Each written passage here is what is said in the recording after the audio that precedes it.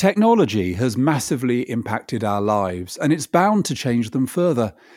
Indeed, from social media to online shopping, it often feels like the world is more a result of the interaction of technological innovation and commercial exploitation as the consequence of human choices through clunky old systems like democracy. But who are the people who changed our world and want to change it even more? Where do they come from? What drives them? What worries them? Want to know more? Keep listening. Welcome to the podcast that tries to make sense of our new reality. This is Bridges to the Future with Matthew Taylor, brought to you by the RSA. I'm delighted to be joined by tech journalist Cade Metz, who's author of a book just come out a few days ago called Genius Makers, the Mavericks who brought AI to Google, Facebook, and the world. Cade, how are you? I'm well. How are you? Yeah, I'm fine. And I really enjoyed reading the book. So thank you for all the work you put into that. Let's start at the very beginning, because there's a bit of a story here, I think, which is about the way the book has evolved. So I was going to say, well, how did the book come about? But I think what's kind of interesting is that this isn't quite the book you set out to write, is it? It's not. I had actually put together a pitch for a completely different book. And then I was at Wired magazine in San Francisco at the time and was covering this area of what we call artificial intelligence. And I had just gotten back from Korea, where there was this key moment in the evolution of this technology. And I decided to write this book. But eventually, what I settled on as I continued to cover the technology and write stories about it was this thread involving this, what I found to be incredibly interesting personality, a guy named Geoff Hinton, who was born in London, eventually made his way to the US and to Canada. We'll come to Geoff in a minute. I want to focus in on Geoff. So yeah, go on. And that's where the book begins. It begins at this moment where I feel like it had to begin. There's this inflection point in 2012 where the technology really takes off, and Geoff is at the heart of that. And there was this untold story about how this worked. And what fascinated me, and it made it so easy to begin the book there, was that all the big players across the globe whose role in the development and distribution of this technology would be so important over the next decade, they were already there in this one moment involving Geoff Hinton. Yeah, and why the book works so well is that you cram an awful lot of information into it, but it's got this pretty powerful narrative and it's got these amazing personalities. So what I want to do in the first part of our conversation, Cade, is to pick two or three of those people. And if I'd been your editor or your publisher, I like Genius Makers is a nice name for a book. You know what I would have called the book? I would have called it The Man Who Couldn't Sit Down, which of course is part of the Geoff Hinton story, because if there's one person who features more than anybody else in the story, it is Geoff Hinton, one of whose characteristics is that he literally can't sit down. So tell us a bit about Geoff. And I think the thing about Geoff that is particularly significant, Cade, is his longevity. He is somebody who's there when AI is looking like it's the next big thing. He's the one who keeps going through the AI winter. He's the one whose ideas get rejected, and then he's the one who's there when it all starts to come together again. This is why the title you suggest is so good, right? He has this back problem that literally means he cannot sit down. And that becomes a metaphor, right? You're right, his decades of struggle to get this one idea out. You learn in the first sentence of the book that, as he puts it, he has not sat down since 2005. And he means that literally. He had a back problem that developed because of an accident when he was a teenager. He was lifting a space heater for his mother and he slipped a disc. And by his late 50s, the disc would slip so frequently and put him in such pain and really lay him up to the point where he decided the only way to deal with this was to stop sitting down. And that means he can't drive, he can't fly because the commercial airlines make him sit during takeoff and landing. And in the midst of this story, from the very beginning of the book, he's got to make these pilgrimages across North America to try to get this technology to work. And what that means is he's got to take the train and lie down at the back of a bus. And then once he reaches his destination, lie down at the back of a taxi. It's just a fascinating situation, but it is a larger metaphor for what he went through over the decades. And he's somebody who always has a foot in both camps, doesn't he? That is to say, he's an academic, he's an intellectual. He is also somebody who goes into Google. He's critical to the commercial application of this technology. He's much older than the kind of people we associate with this AI world. And I sense that in a world of pretty enormous egos, he's not as egocentric as we often imagine these figures are. He's a slightly different, there's something British about him, I think.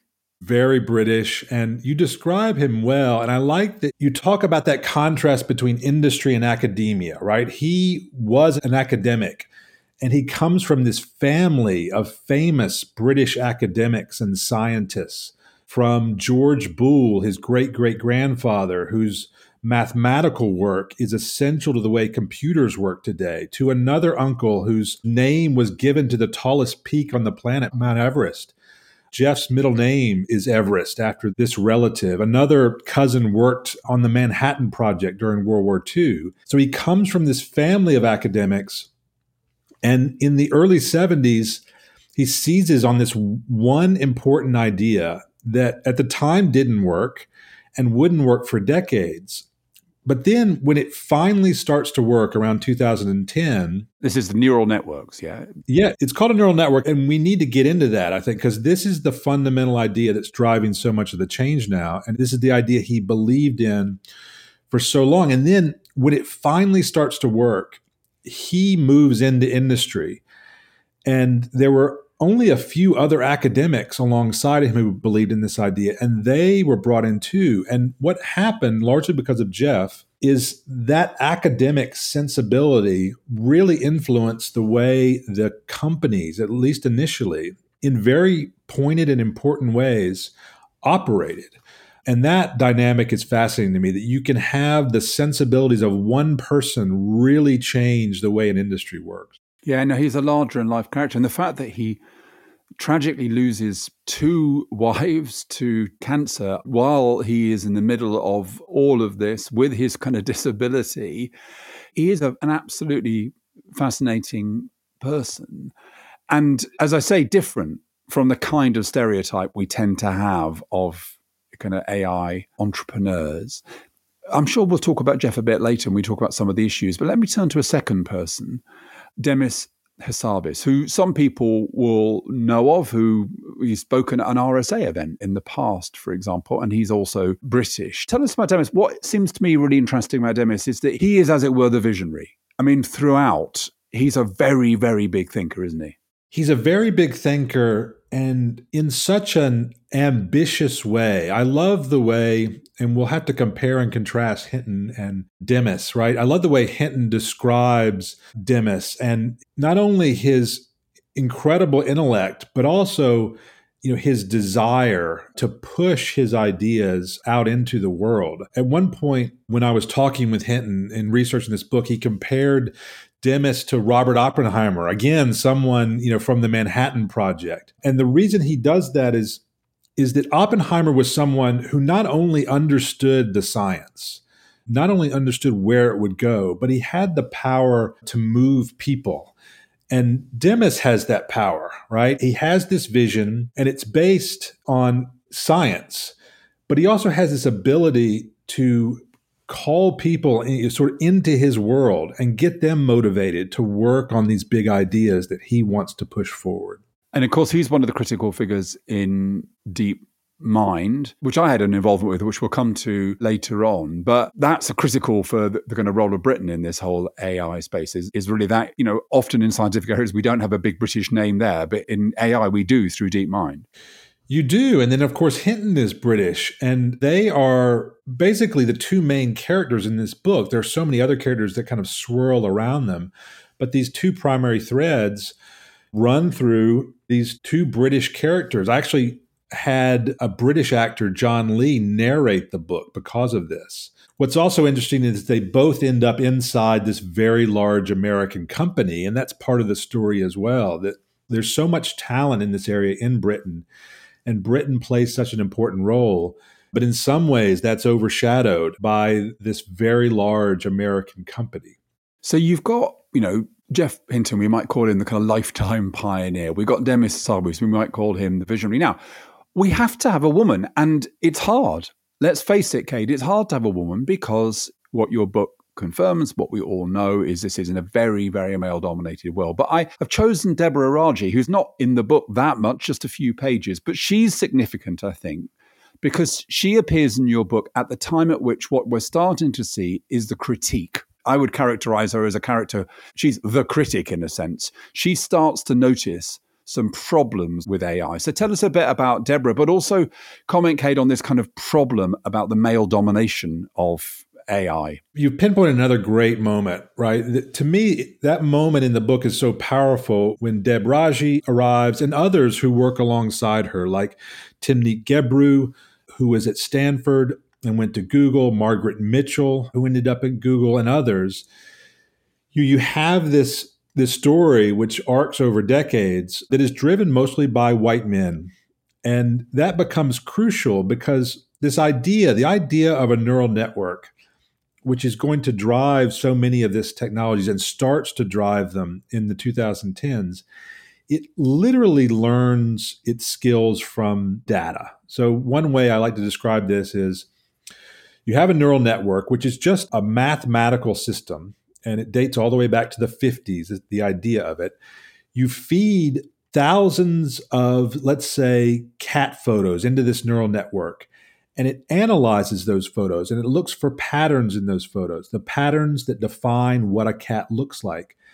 And in learning from that data, it learns to perform a particular skill. It learns to identify a cat.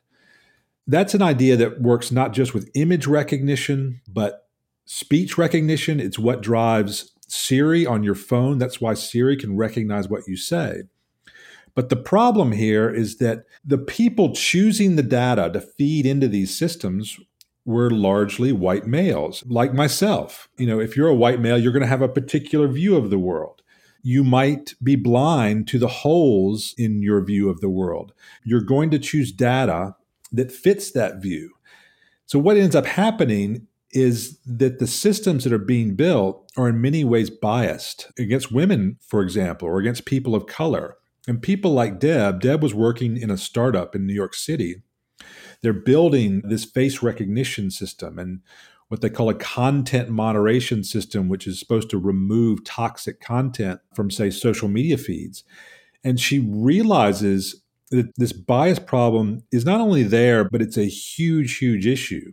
This technology at the time was already being deployed in the world. And she and others really sounded the alarm that we need to think about these things. And this is something the industry is really struggling with. So I want to come back to some of these ethical questions in a second, but we've talked about three of these characters that feature in your book, many others as well. But let's explore some of the issues that run through the book. So the first one is what I think in policy we might describe as trying to distinguish between cycles and trends.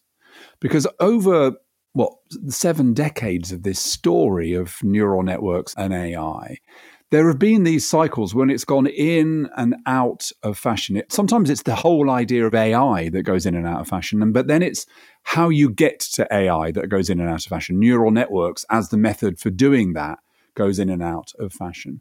But yet, behind all these cycles, there is also a trend, and the trend is that people reach kind of roadblocks, and then these brilliant people that you talk about, determined people with investors often behind them, find a way around that roadblock. They reach a critical moment. There's a breakthrough, and then there's another breakthrough, and there's another breakthrough, and it keeps going. But I guess when all this is unfolding, often people don't distinguish cycles and trends. They think that because the investment's moved out of AI, because the focus has moved out, the whole thing's over, it's all finished, because neural networks don't work immediately. They're never going to work. And that's kind of one of the stories here, isn't it, Kate?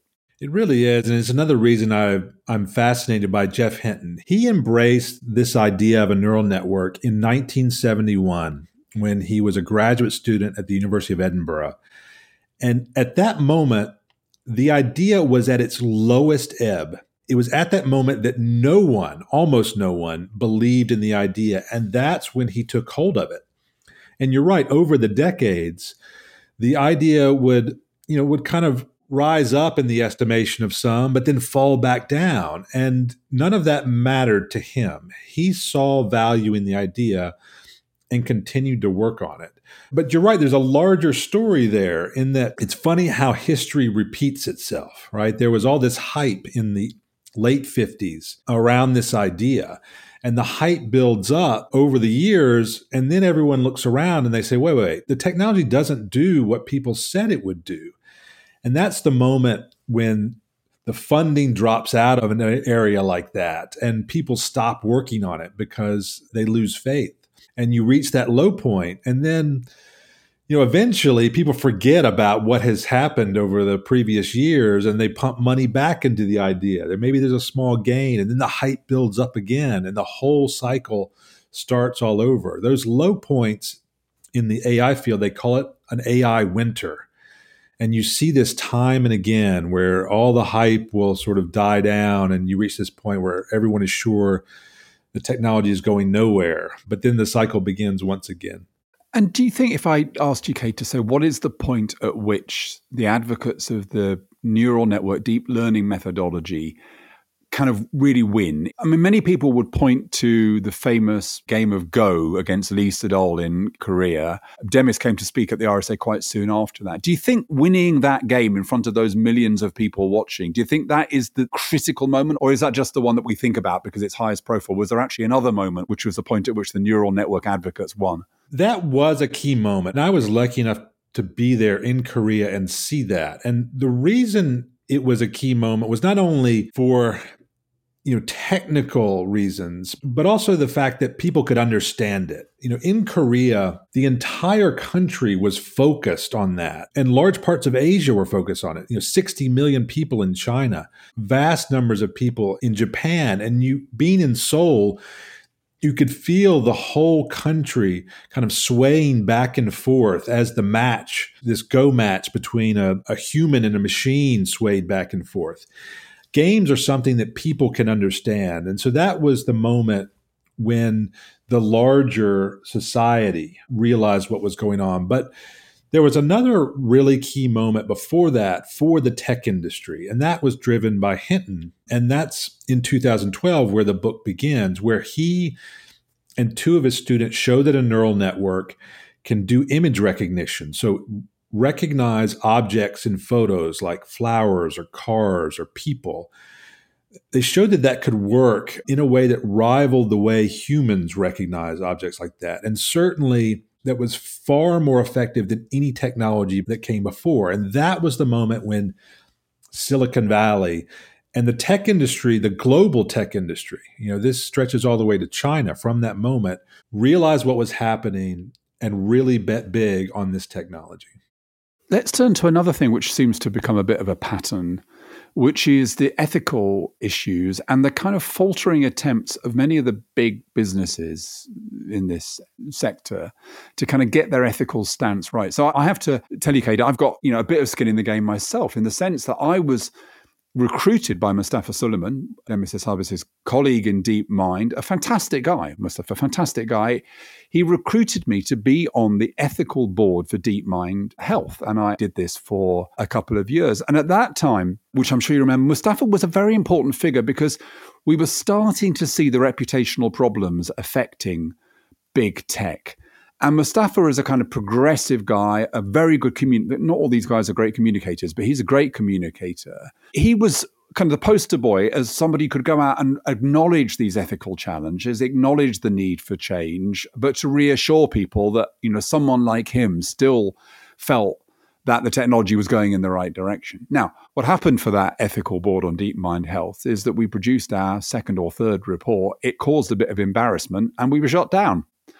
And not only were we shut down, but as part of what was going on there, because I don't think that Google were terribly pleased with our report, DeepMind Health was brought into Google Health, and Mustafa Suleyman himself went to work in Google. And, Mustafa is a great figure and he will be a great figure, but he's been much more quiet really since then as somebody getting involved in these debates. And yet just the other day, I noticed the latest row at Facebook. What does it involve? Well, it involves members of the ethical committee who are getting sacked. So we've seen this again and again. We've seen big tech try to say that they take these ethical issues seriously, but when it gets sticky, they tend to give up on the ethics. You're exactly right. And this became, surprisingly, even to me, the second half of my book, right? When I first pitched the book to my publisher, I had a great story around these characters that you're talking about, most notably Hinton and Hassabis. And I knew that there was a great narrative thread there, but it became far more interesting, over the many months that I worked on the book because of that clash that you're talking about. Hinton and Hassabis are idealistic people. They have very firm beliefs about how their technology should be used. And you see this in the founding of DeepMind when they demanded that Google put these clauses in their contract that said the technology would not be used with the military, among other clauses that sought to really firmly define their personal ethics and make sure that this company that bought them, followed that. But what the second half of the book became was a real clash there where the aims of these companies, these are very large, very wealthy companies that are driven by the profit motive and other motives that often clash with these personal views of the people building the technology. And that became the real story. We see that not only at Google, not only at Facebook, which you mentioned, but so many other companies in so many different areas of technology where neural networks are starting to work. It's something that no one expected, I think. I don't think Demis expected how this would play out, or Jeff, or so many other people who nurtured this technology over the decades and now find themselves working for these very large companies. And I have a kind of theory about why the companies get it so wrong. And it's been a pretty dramatic fall from grace for people like, Mark Zuckerberg, who's gone from being lauded to being a character that many people are deeply suspicious about. But, the same thing has happened to Google as a brand, for example. And it feels to me, partly this is just about their power and wealth, of course, but it's also, I think, that they've never really got politics because in a way, these are technocrats, and the idiosyncratic nature of politics, the things that the public worries about and the way that politicians try and respond to public concerns, that's not something they've got much of an instinct for, these kinds of people, is it? I think you're right. And the industry as a whole came up at a time when people did laud them, right? You mentioned Zuckerberg in particular. The press as well lauded what they were doing, and everything was painted in this one way. And I think they really came to see the world in that way, that they were only forces for good in some ways. And you're right, not seeing the way the world worked outside that insular place that is Silicon Valley or the tech industry. Now that these companies are so large, now that the technologies they build are so pervasive, they're realizing how complicated the world around them is, how complicated journalism is, and how they're covered differently, but certainly the world of politics and how different that is from the world that they are used to. And this isn't an enormous part of your book, but what is fascinating also about these corporations is their own corporate culture. And, I'm a great critic, really, of quite a lot of what Google and Facebook do. But to be fair to them, one of the reasons that one often hears about their wrongdoing is because they have a pretty lively internal discourse. People are encouraged. And some of the protests against Google, for example, getting involved in military activities came from their own staff who were allowed to express their concerns internally. That's very different from the way many organizations work. One of the companies that doesn't feature much in the book, and I'm interested as to why in a way, is Amazon. I have a friend recently who joined Amazon at quite a senior level, and he's been completely blown away by the corporate culture, by the intensity of it. He said it feels like he's joining a benign cult. There are ways of doing things in Amazon, and you have to go on really deep learning courses. He's had to learn to code, even though he's not going to be coding, in order that he can do his job supervising some people who are doing that. The corporate cultures are a fascinating part of this, aren't they? Absolutely. It's amazing to me how these giant public companies really have their own personalities. And because of those personalities, they respond to situations so differently. You take Amazon, they responded to this deep learning revolution very differently from these other players.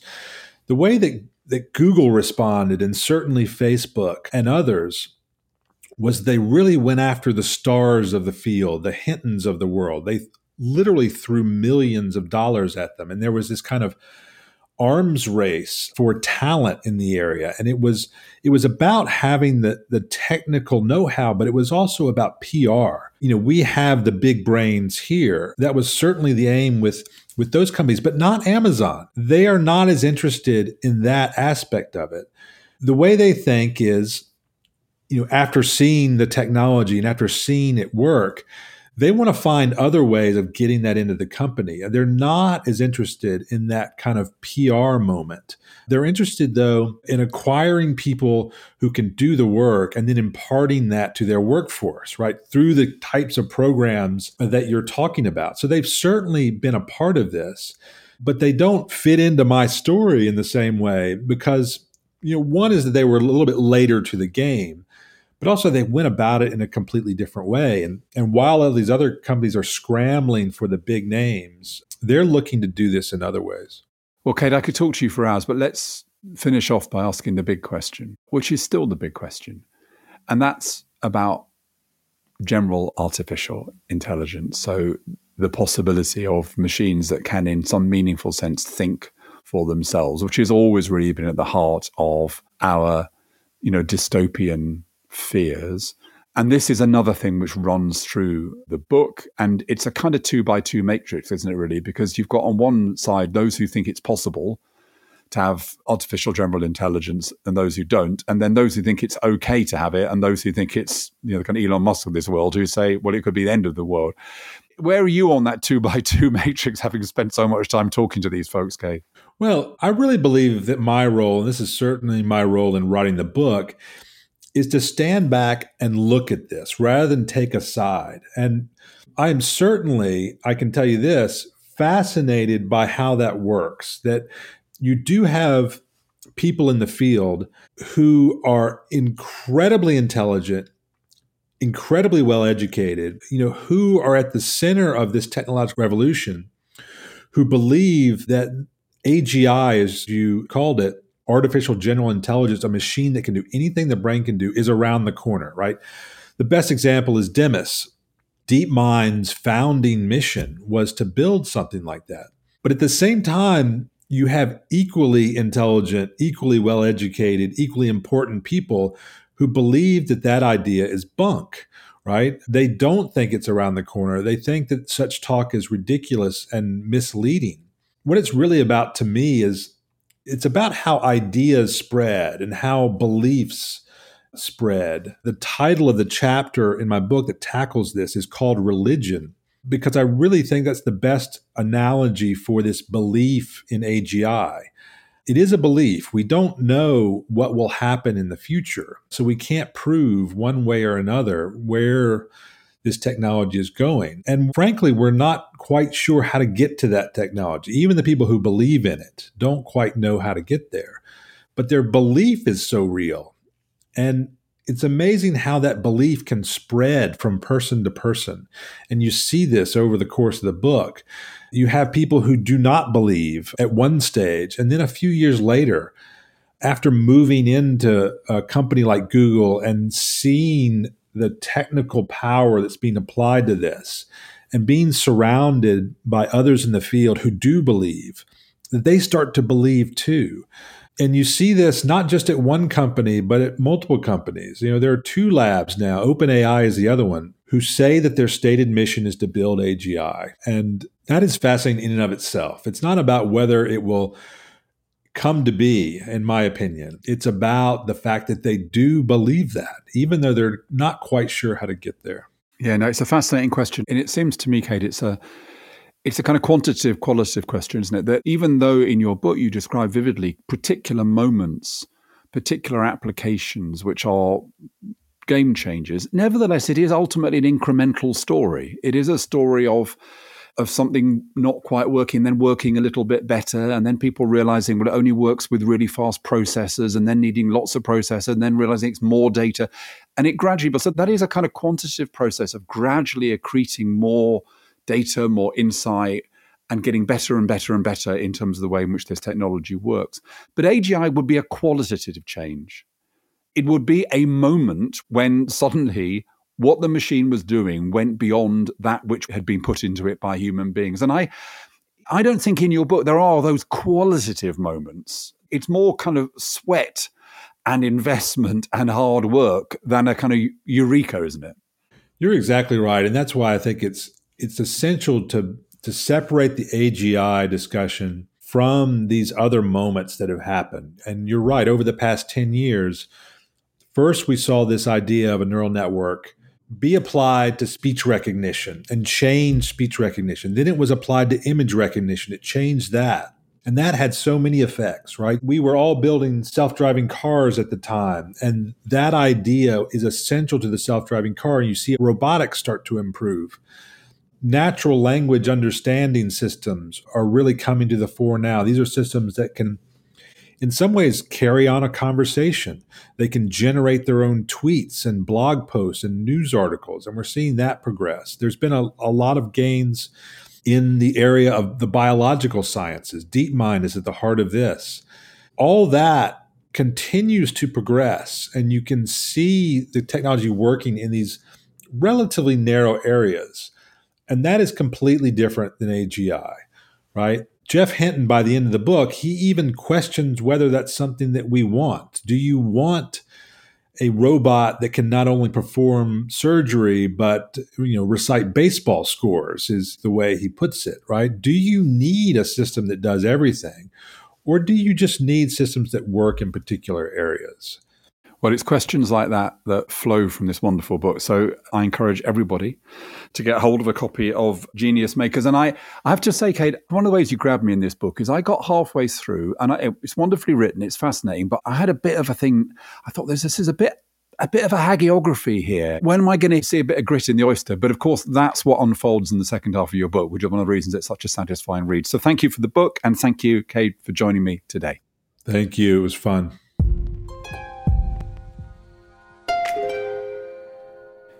That's it for this episode of Bridges to the Future. We'll be back soon with more insights and analysis. But if you've enjoyed this conversation, I'd be so grateful if you could rate and review it in your podcast app. But for now, thanks from me, Matthew Taylor. This was a Tempo and Talker production for the RSA. We are the RSA. We enable the game changers of today to shift systems, challenge norms, and create impact where it's needed most. Visit thersa.org/approach to find out how. And let's make change happen.